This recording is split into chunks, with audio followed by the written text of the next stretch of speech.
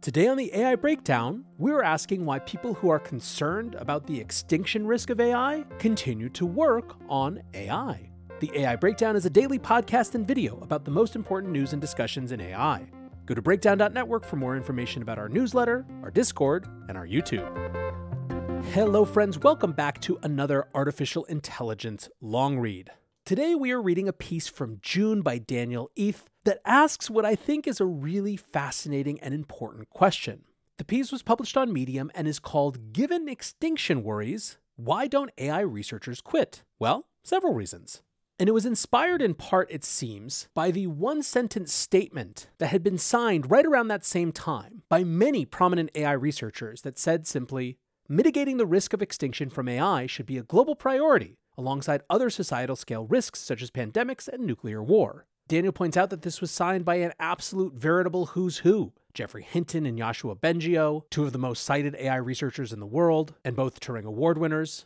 The CEOs of OpenAI, Google DeepMind and Anthropic. The chief scientist of OpenAI, the chief AGI scientist at Google. The CTO and the chief scientific officer at Microsoft, even Bill Gates. Daniel says, okay, so why are these researchers still working on AI, and why aren't CEOs pulling the plug on their own labs? Now, Daniel caveats that the reasons that he lists here are not exhaustive, and he also points out that there are many AI researchers who don't think AI poses a risk of human extinction. But he says, this piece isn't about them, as their reasons for continuing to work on AI aren't as confusing. And at this point, we begin to actually read Daniel's words, and for that, I turn this over to the most recent version of the NLW voice created by 11 Labs. I think you'll find this has some pretty significant advances over the last time we did an AI long reads, and I would love to hear your feedback on how this compares or what you thought about it. Once again, this is Given Extinction Worries, Why Don't AI Researchers Quit? Reason 1, their specific research isn't actually risky. The term AI is an incredibly broad term referring to many different types of technology, from large language models like GPT, to chess-playing software like Stockfish, to self-driving car technology. Worries about extinction from AI typically involve artificial general intelligence, AGI, a hypothetical future type of AI that could outcompete humans generally across many domains, such as long-term planning, social persuasion, and technological development. If your AI research involves, for instance, improving self-driving car technology or applying current AI techniques to better diagnose cancer, then it is unlikely to actually accelerate us closer to AGI, and thus it may be irrelevant for extinction risk. Some AI research even makes it more likely that if AGI is ever developed, it'll be easier to control and thus less likely to cause human extinction. For instance, mechanistic interpretability research tries to make AI systems more understandable, instead of being opaque black boxes, and scalable oversight research attempts to make it easier for a human overseer to provide feedback to an advanced AI system so that it may internalize goals aligned with the desires of its designers. There is absolutely nothing hypocritical about an AI researcher who is pursuing either research that's not on the path to AGI or alignment research to be sounding the alarm about the risks of AGI. Consider if we had one word for energy researcher, which included all of A, studying the energy released in chemical reactions, B, developing solar panels, and C, developing methods for fossil fuel extraction. In such a situation, it would not be hypocritical for someone from A or B to voice concerns about how C was leading to climate change, even though they would be an energy researcher expressing concerns about energy research. Reason 2, belief that AGI is inevitable and more likely to go better if you personally are involved. As a piece of background context, it's worth noting that a large portion of technologists are, to first approximation, techno-determinists in the sense of believing technological progress is basically inevitable, with regulation or other social forces only temporarily slowing down technology or moving around where it gets developed. Whether or not this view is accurate is outside the scope of this piece. From that assumption, many researchers conclude that AGI will get developed eventually, whether or not that's a good thing. Additionally, many AI researchers think there is an unstoppable race to AGI, so even if most technological development isn't inevitable, AGI in particular might be. Again, whether or not this unstoppable race framing is correct is beyond the scope of this piece. Many people assume it is, though others disagree. And from the view that AGI is inevitable, researchers who are concerned about extinction risk may conclude that if they personally get involved, they might be able to help steer the ship in a better direction. I've heard several reasons for thinking this, but two are particularly common. Being a voice of caution might push their lab or the field to be marginally safer. Remember, while many AI researchers are concerned about extinction risk from AI, it's not a universal concern among AI researchers. So a researcher at a top lab pushing to take the risk seriously could in principle affect how much the lab as a whole does. Alternatively, a prestigious researcher pushing to take the concern seriously might make other researchers also take it seriously. Hinton and Bengi O, for instance, seem to be successfully acting in this manner now, though I have no reason to assume their recent pro-safety stances were planned far ahead of time. Working at a relatively more cautious or ethical lab may make that lab more likely to win the AGI race. AI labs as a whole vary in how generally cautious they are and how seriously they take extinction risk. An AI researcher that works for a relatively more cautious lab might consider that they're helping a more cautious lab win against less cautious labs in a race to AGI, which they might think would decrease extinction risk on net. Similar arguments are also sometimes used for advancing the AI capabilities of one country over another. Reason 3, thinking AGI is far enough away that it makes sense to keep working on AI for now. Some researchers think AGI will eventually present an extinction risk, but not for a while. These researchers might still support alignment research so that we're in a better spot when AGI is closer, but think that calls for slowing down or restricting AI development now are premature. In an extreme case, someone with this view might consider worrying about extinction risk at all to be fruitless.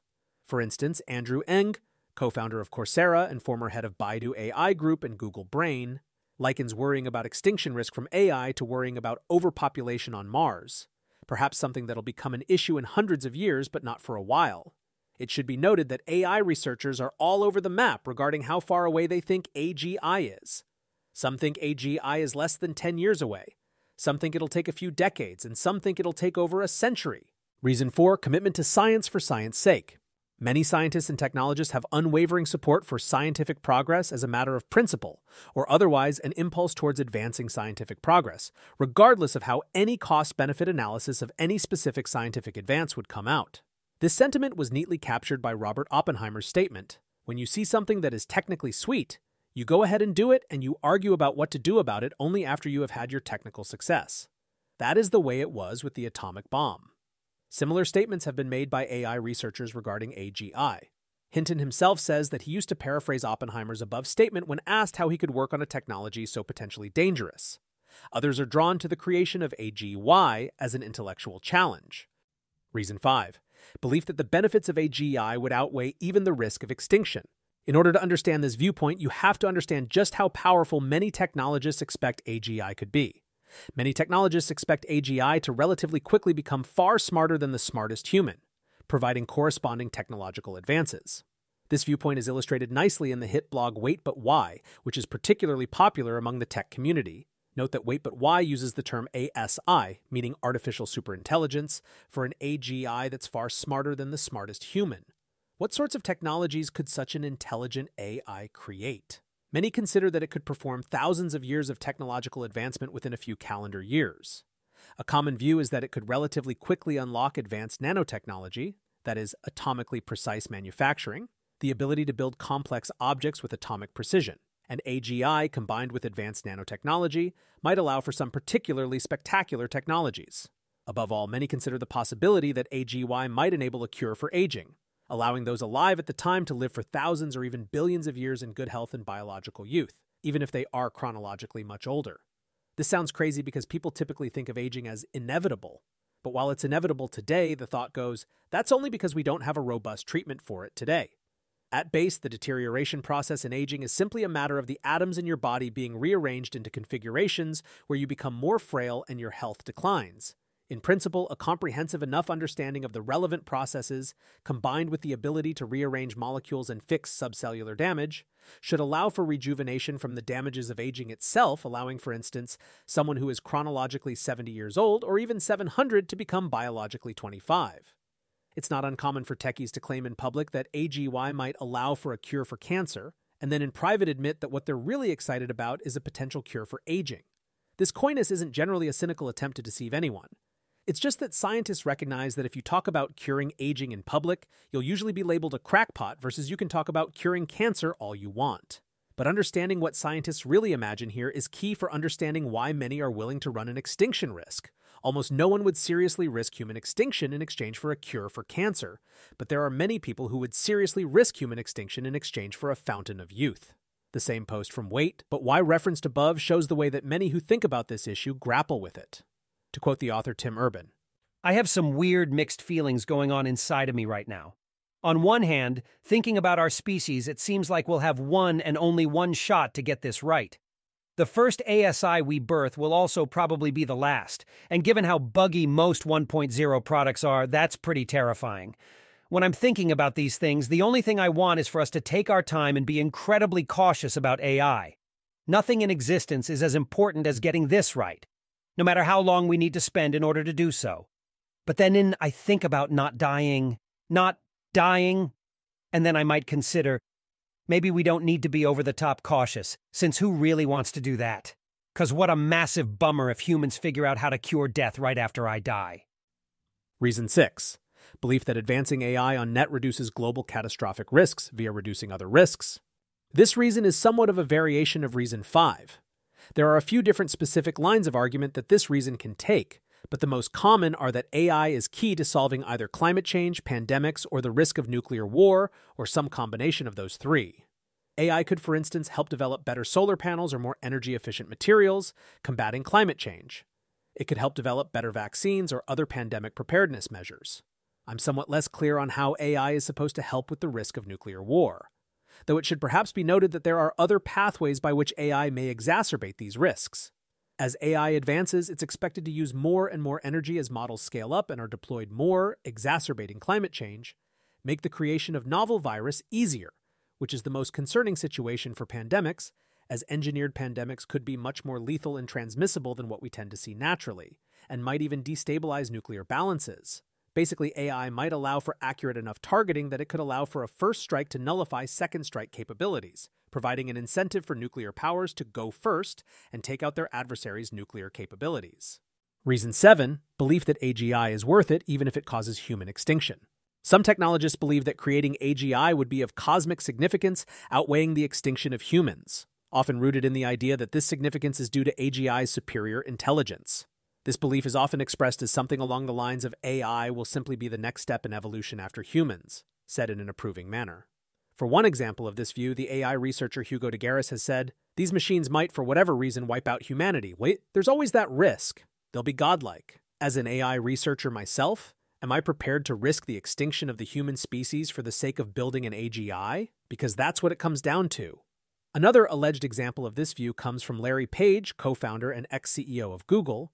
Both Elon Musk and MIT physics professor Max Tegmark have claimed that Larry has dismissed concerns about extinction risk from AI, based on the idea that it would be speciesist to prioritize the survival of humanity over the creation of AGI, Max having made this claim in his book Life 3.0, Elon having made it in various venues, including an interview with Fox News. All right, and at this point, I will come back to not only NLW, but real, not AI NLW. Daniel's piece concludes with a reminder that this list wasn't meant to be exhaustive or even try to defend any of these positions, but simply, as he puts it, to say that there's nothing inherently unexplainable about both believing AI poses a substantial risk of causing human extinction and continuing to work on AI research. I guess my small subset of some of these that I will add to the mix for consideration would be summed up as something like confidence or optimism in our capacity to avoid worst-case outcomes as they start to become more clear. Now, of course, many don't believe that this will be possible. They think that there's too much risk, that as the machines become super intelligent, they will try to hide that from humans until it's too late.